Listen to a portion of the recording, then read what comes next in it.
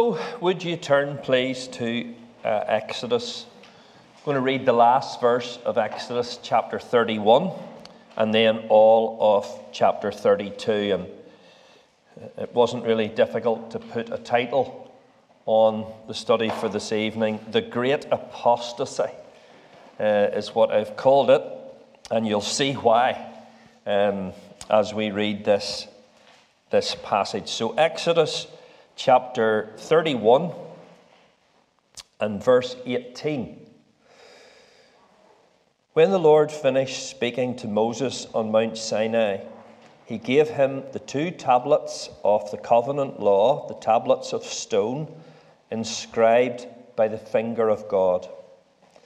When the people saw that Moses was so long in coming down from the mountain, they gathered round Aaron and said, "Come, make us gods who will go before us. As for this fellow Moses who brought us up out of Egypt, we don't know what has happened to him."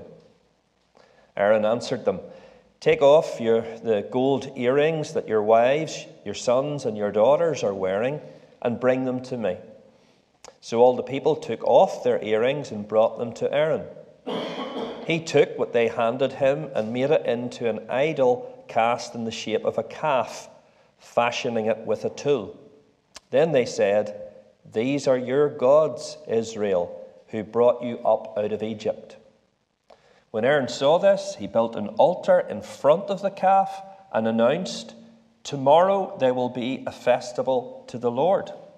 So the next day the people rose early and sacrificed burnt offerings and presented fellowship offerings. Afterwards they sat down to eat and drink and got up to indulge in revelry. Then the Lord said to Moses, "Go down, because your people, whom you brought up out of Egypt, have become corrupt. They have been quick to turn away from what I commanded them, and have made themselves an idol cast in the shape of a calf. They have bowed down to it and sacrificed to it, and have said, 'These are your gods, Israel, who brought you up out of Egypt.' I have seen these people," the Lord said to Moses, "and they are a stiff-necked people. Now leave me alone, so that my anger may burn against them, and that I may destroy them. Then I will make you into a great nation." But Moses sought the favor of the Lord his God. "Lord," he said, "why should your anger burn against your people, whom you brought out of Egypt with your great power and mighty hand?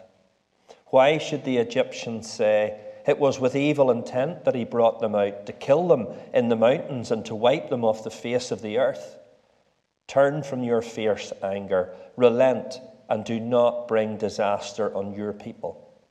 Remember your servants Abraham, Isaac, and Israel, to whom you swore by your own self, 'I will make your descendants as numerous as the stars in the sky, and I will give your descendants all this land I promised them, and it will be their inheritance forever.' Then the Lord relented and did not bring on his people the disaster he had threatened. Moses turned and went down the mountain with the 2 tablets of the covenant law in his hands. They were inscribed on both sides, front and back. The tablets were the work of God. The writing was the writing of God, engraved on the tablets. When Joshua heard the noise of the people shouting, he said to Moses, "There's the sound of war in the camp." Moses replied, "It is not the sound of victory. It is not the sound of defeat. It is the sound of singing that I hear." When Moses approached the camp and saw the calf and the dancing, his anger burned, and he threw the tablets out of his hands, breaking them to pieces at the foot of the mountain. And he took the calf the people had made and burned it in the fire. Then he ground it to powder, scattering it on the water, and made the Israelites drink it. He said to Aaron, "What did these people do to you that you led them into such great sin?"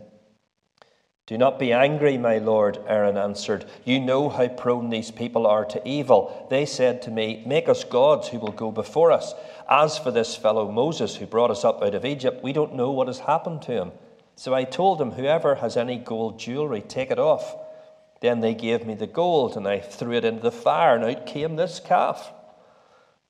Moses saw that the people were running wild, and that Aaron had let them get out of control, and so become a laughingstock to their enemies. So he stood at the entrance to the camp and said, "Whoever is for the Lord, come to me." And all the Levites rallied to him. Then he said to them, "This is what the Lord, the God of Israel, says. Each man strap a sword to his side. Go back and forth through the camp from one end to the other, each killing his brother and friend and neighbor." The Levites did as Moses commanded, and that day about 3,000 of the people died. Then Moses said, "You have been set apart to the Lord today, for you were against your own sons and brothers, and he has blessed you this day." The next day Moses said to the people, "You have committed a great sin. But now I will go up to the Lord. Perhaps I can make atonement for your sin." So Moses went back to the Lord and said, "Oh, what a great sin these people have committed. They have made themselves gods of gold. But now, please forgive their sin. But if not, then blot me out of the book you have written." The Lord replied to Moses, "Whoever has sinned against me, I will blot out of my book. Now go, lead the people to the place I spoke of, and my angel will go before you. However, when the time comes for me to punish, I will punish them for their sin." And the Lord struck the people with a plague because of what they did with the calf Aaron had made. Amen. This is our penultimate study in the book of Exodus. And I think it's fair to say that not only have we reached the low point of the book of Exodus, but we have also reached one of the lowest points in Israel's entire history. And even if we only have a sort of very basic Sunday school familiarity with the story of Israel's worship of the golden calf, we're gobsmacked at how quickly and completely the people reneged on their covenant commitment to the Lord. And it may just be that as we progress through our study this evening, we'll discover that what happened all those centuries ago with Israel is not without its parallels in our own day. So I want to focus on three areas tonight. Number one, the sin of the people. Number two, the intercession of Moses. And number three, the actions of the Levites. So the sin of the people. There's a couple of things that we need to understand about Israel's sin. What it was, its substance, and also what lay behind it, its motivation. Israel's sin was one of covenant unfaithfulness. They broke the terms of the covenant that they had so enthusiastically embraced.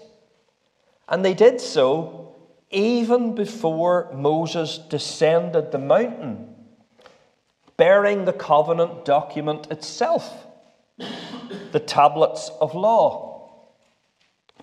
Indeed, through their actions in manufacturing the golden calf, Israel simultaneously broke the first three commandments. You shall have no other gods before me. You shall not make for yourself any idol or image. You shall not misuse the name of the Lord. You're going to see that as well. So the people tore up the covenant through which they had pledged their exclusive loyalty to the Lord. And to comprehend the enormity of Israel's offense, here's what we need to appreciate. God's invitation to Israel to be his treasured possession, his special people, a kingdom of priests and a holy nation, that has always been understood by the Jewish people as God's marriage proposal. You see, God was pledging himself to be faithful to them as his special people, his precious people. So Sinai is in effect God's marriage proposal to Israel. So what happens when Israel turns to worship the golden calf is always interpreted in the Bible as an act of spiritual adultery. And indeed, if we try to put it, to understand it in its historical context, we could say that it's the spiritual equivalent of a bride committing adultery on her wedding night. We need to feel the weight of Israel's sin and the exposure of the human heart that it actually gives as well. But what lay behind Israel's outrageous unfaithfulness? You know, we need to sort of deconstruct Israel's disobedience. And I suggest that in the text we can identify two fundamental factors which contributed to Israel's apostasy. First, we have Israel's failure to believe, to trust, to hold on to Moses' promise to return. Moses had been clear as to what the program was to be in his absence when he was up the mountain in the presence of God. Exodus 24, verse 14. He said to the elders, "Wait here for us," because Joshua was with him, "wait here for us until we come back to you. Aaron and Hur are with you, and anyone involved in a dispute can go to them." But listen to Israel approaching Aaron in Exodus 32, verse 1. "Come, make us gods who will go before us. As for this fellow Moses, who brought us up out of Egypt, we don't know what has happened to him." Israel's faithfulness could not even see out the period of time in which Moses was invisible to them up the mountain in the presence of God. And sad to say, that same failure to believe has simply been replayed in Christendom over the past 2 millennia. Jesus Christ, the true, the ultimate mediator between God and men, has disappeared from view, having entered into the presence of God. But he left his people the clearest of promises that he would return, and that he would complete his people's salvation, and that he would judge the world in righteousness. But what has happened? You can't believe that. Jesus isn't actually coming back into our world, stepping again into human history. You can't take that literally. You know, if you understand, that's such a crude, unsophisticated, simplistic, childish, embarrassing way to understand what Jesus said. And what lies at the heart of such thinking is the rank refusal to take Jesus at his word and to believe what the Bible teaches. So one of the contributing factors to Israel's apostasy was their failure to trust in the word, the promise of their deliverer and mediator with God. But a second motivating factor was the people's desire for a substitute God. I hasten to add, there is nothing new under the sun. What was going on in the nation's psyche that resulted in them removing their earrings so that they could fashion gods or a god to go before them? That takes some unpacking and explaining, doesn't it? Let me just say something about the terminology here. Did Israel ask Aaron to manufacture gods for them? And you say, well, that's what the text says. And at one level, that is correct. Because the word that's used here, you may be familiar with it, it's the word Elohim, which is a plural, usually translated gods. But the complicating factor is that it can be used with singular intention. You'll notice that Aaron only fashions one idol, and the people are satisfied with that. And even more telling is what is recorded in verse 5. When Aaron saw this, he built an altar in front of the calf and announced, this is very important, tomorrow there will be a festival to the Lord. Block capitals. Yahweh. You see, Israel was quite content to preserve the correct vocabulary used for God. They maintained the ritual of sacrifice and offerings made to him.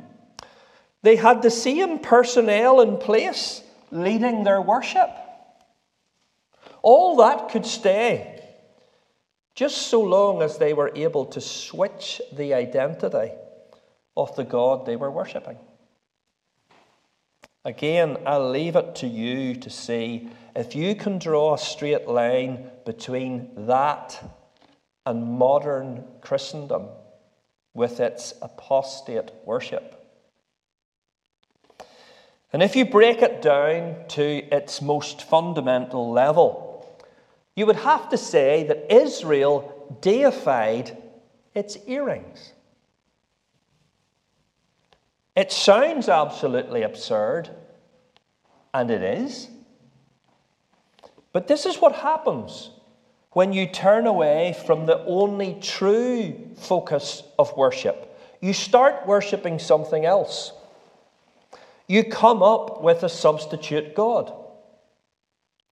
Israel rejected the true God and replaced him with an alternative provider of fulfillment and guidance and protection. The golden calf represented Israel's replacement God who would go before them. Wonderful we're not on YouTube. Could somebody go up before I turn into Saul on the Damascus Road? I would have had this just last that out. I'd been like, do you remember Kung Fu? Grasshopper! I'd have been like that at the end of the night. So yes, the golden calf represented Israel's replacement God who would go before them, but on their terms. So the Israelites did something that countless millions continue to do in our world today. They took the most valuable thing that they had, now that the true God was out of the equation. They took their golden earrings, their treasure, and they made a god out of it. They were saying that this is now what we'll aim at in life, this is what we'll follow, this is what we'll live for, this is what will define us, this is what will bring us fulfillment, this is what we'll worship. Israel turned from the true God to a god of their own making. And what an accommodating God the golden calf was. The word used indicates that this was a bull calf. That would be an animal up to the age of 3 years. And the choice of a young bull is not coincidental. It was a common symbol of sexual potency in the ancient world. And it set the direction of worship for disobedient Israel. Idolatry, the worship of a substitute god, and immorality are frequent bedfellows, pun intended. What do we read? Well, as soon as the sacrifices were offered, the religious bit, the people got up to indulge in revelry, verse 6. And it's not innocent singing and dancing that is referred to in verse 18 and 19. The people were, quote, running wild and were out of control, verse 25. So much so, in fact, that they became a laughingstock to their enemies. Isn't it interesting to observe how often we witness someone turning away from following the true God, citing whatever reason for their decision, and the next thing we hear is of their involvement in a relationship that is illegitimate and immoral in the eyes of the God they've just deserted. Israel found in the golden calf the accommodating God that they were looking for. One who would indulge and who would legitimize their sin. One final comment on the absurdity of the earrings. Where did Israel, that slave nation, get their golden earrings from in the first place? The answer is, of course, that God had given them to them when they left Egypt. They plundered the Egyptians, as God gave them not only some deserved back pay, but because He had something else in mind for this treasure. Something truly wonderful, as we will see in our final study. But we see the offensiveness of Israel's sin in this. They took what they received from God to manufacture a replacement for God. Idolatry is a heinous sin in the sight of God.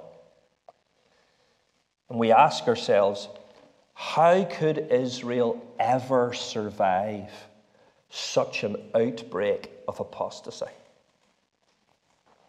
And that brings us to our second area, the sin of the people, the intercession of Moses. It isn't actually overstating things to say that the nation owed its continued existence to the intercessions of Moses.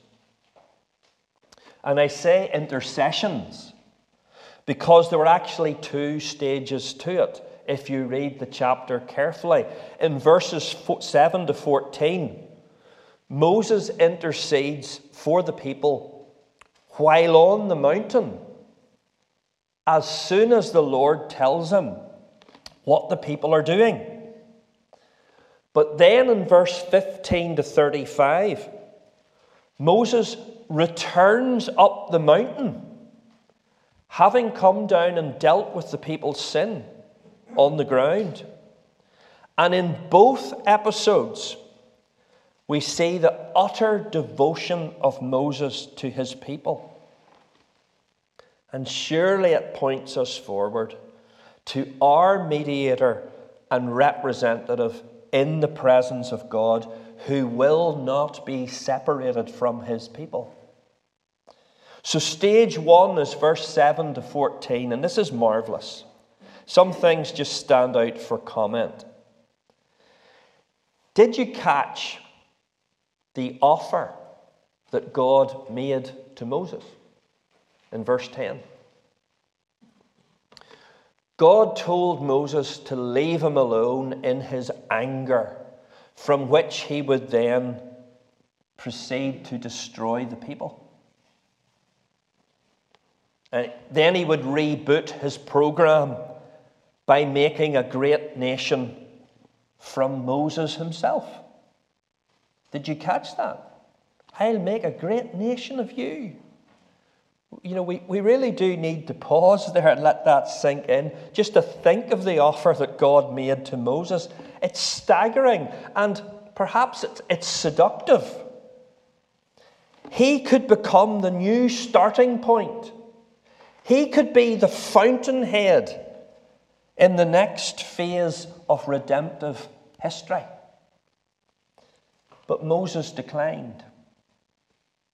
And he stated the grounds upon which he did so, and upon which he made his appeal to God to spare the nation and to continue with them. They were, Moses said, his people, God's people. And there's really significant phrases in this exchange between the Lord and Moses. You need to see this. Verse 7. Then the Lord said to Moses, go down, because your people, whom you brought up out of Egypt, have become corrupt. How does Moses reply to that? Verse 11. But Moses sought the favor of the Lord his God. Lord, he said, why should your anger burn against your people, whom you brought up out of Egypt? Verse 12. Why should the Egyptians say it was with evil intent that he brought them out, to kill them in the mountains and to wipe them off the face of the earth? Turn from your fierce anger, relent, and do not bring disaster on your people.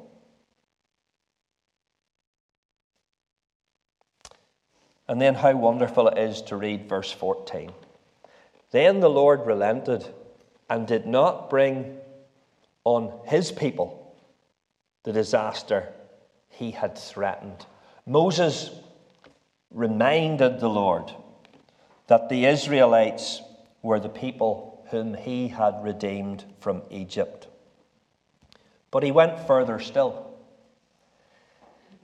Moses rooted his intercessions for the people in his concern for the glory of God, for God's reputation.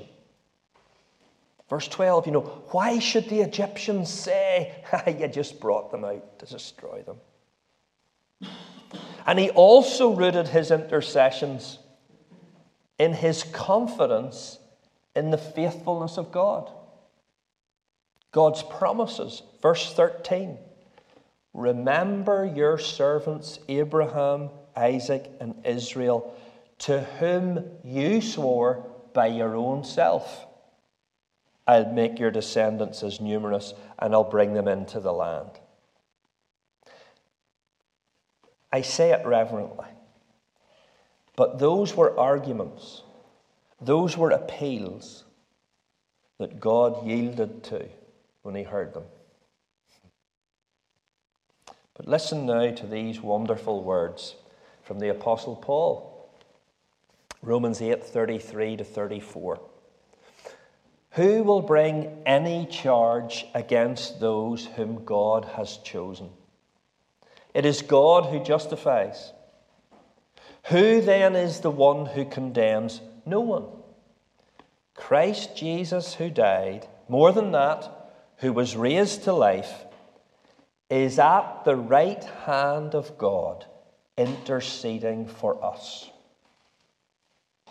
Or listen to the Apostle John. 1 John 2, 1-2. My dear children, I write this to you so that you will not sin. But if anyone does sin, we have an advocate with the Father, Jesus Christ, the righteous one. He is the atoning sacrifice for our sins, and not only for ours, but also for the sins of the whole world. It really is the most wonderful thing to have a God-provided mediator like that. But to return to Moses, remember that his first act of intercession happened while Moses was on the mountain with God. As yet he had not returned to the camp and seen for himself Israel's act of adultery. That comes in verses 15-34, stage 2. And in an act of huge symbolism, Moses broke the law tablets, for that is what Israel had done with the covenant that the stone tablets contained. Moses ordered the immediate destruction of the golden calf. He had it burned and ground to powder, which the people were then forced to drink. They would literally taste the bitterness of their idolatry. And then Moses withdrew to the entrance of the camp and issued the call to come and side with the Lord, which the Levites responded to. More of that in a moment. And then, judgment. The Levites were commanded to move throughout the camp and execute those still committed to their idolatry. It didn't matter if they were kith or kin. All were put to the sword. Spiritual adultery was to be eradicated from the people of God. The next day, the day after that, what a solemn day it must have been, Moses again confronted the people with their great sin. Verse 30, 3 times, great sin. But told them that he would now return to the Lord in the hope of making atonement for them. He knew that God had previously accepted his intercessions and had reprieved the nation from extinction. And he had come down and he had put an end to the people's rebellion. He had purged sin from the camp. But did the people still have a future with God? Would he still have them as his own special people? Would he still take them forward to their inheritance as he had originally said he would? That was what Moses' second act of intercession secured. And again we note Moses' personal loyalty to his people. He would not be separated from them. Verse 32, please forgive their sin, but if not, then blot me out of the book you've written. What amazing words. He will perish with the people if God casts them off. And in response, the Lord tells them that he will, at the appropriate time, blot out those who sinned, but he will yet bring the people to their promised inheritance, sending his angel before them to ensure their safe arrival there. How grateful Israel ought to have been for the intercessions of Moses.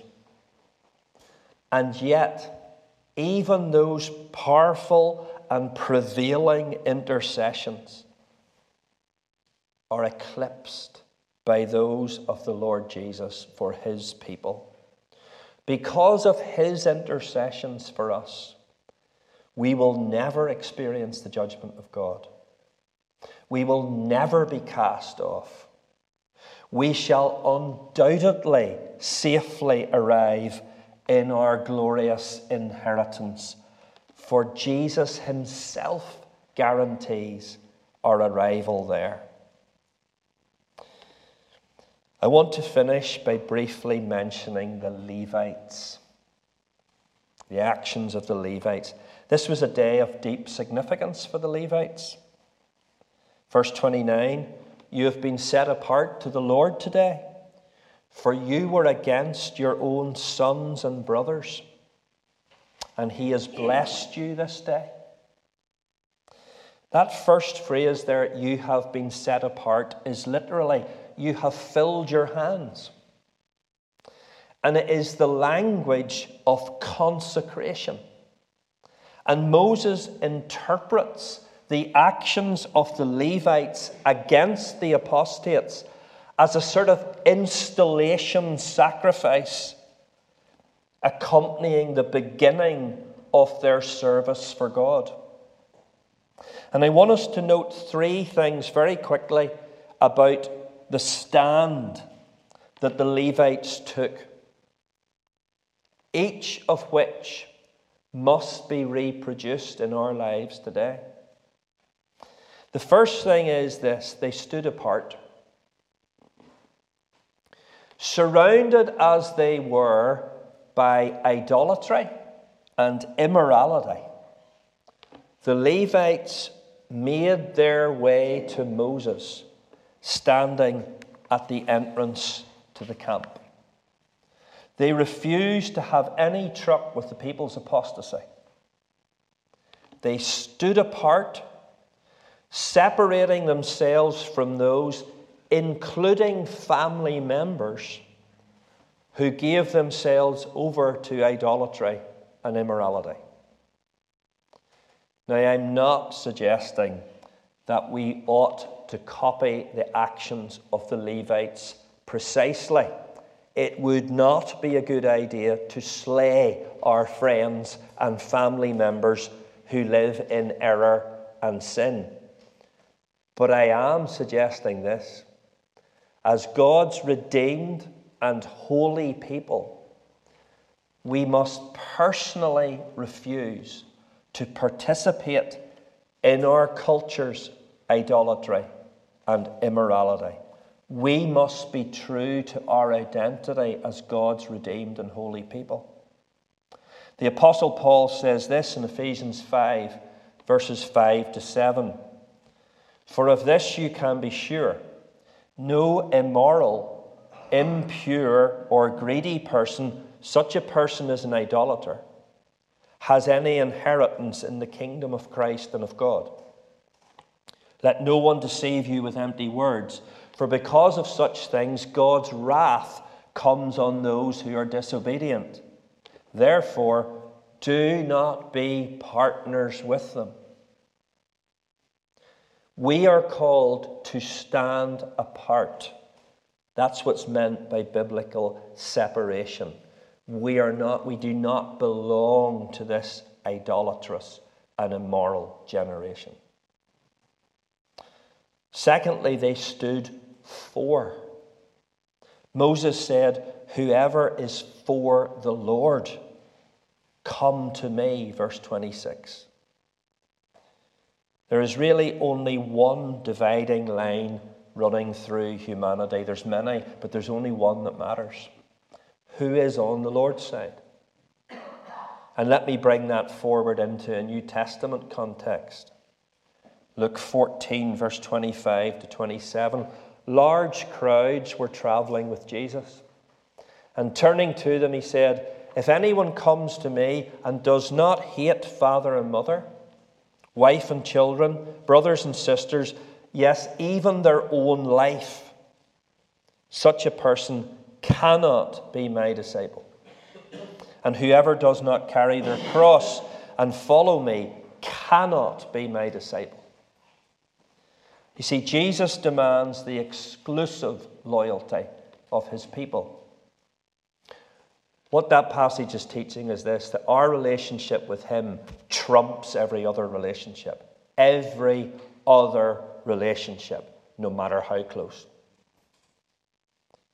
And that means that not only that we separate ourselves from our culture's idolatry and immorality, but also that we stand positively for the Lord.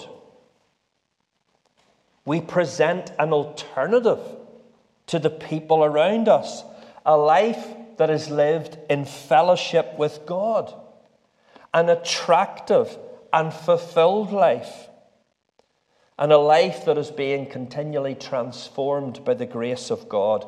We live our lives for God. 2 Corinthians 5, verse 14 and 15. For Christ's love compels us, because we are convinced that one died for all, and therefore all died.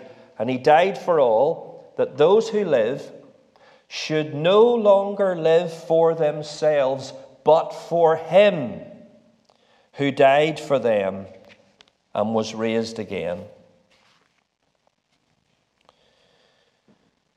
They stood apart, they stood for, and finally they stood against. See, there's a third aspect to the Levites' actions that we must not miss. Yes, they stood apart from the idolatry and immorality of their peers. Yes, they stood for the Lord, choosing to live their lives in obedience to him. But by adopting both those stances, it placed the Levites in a further unavoidable stance.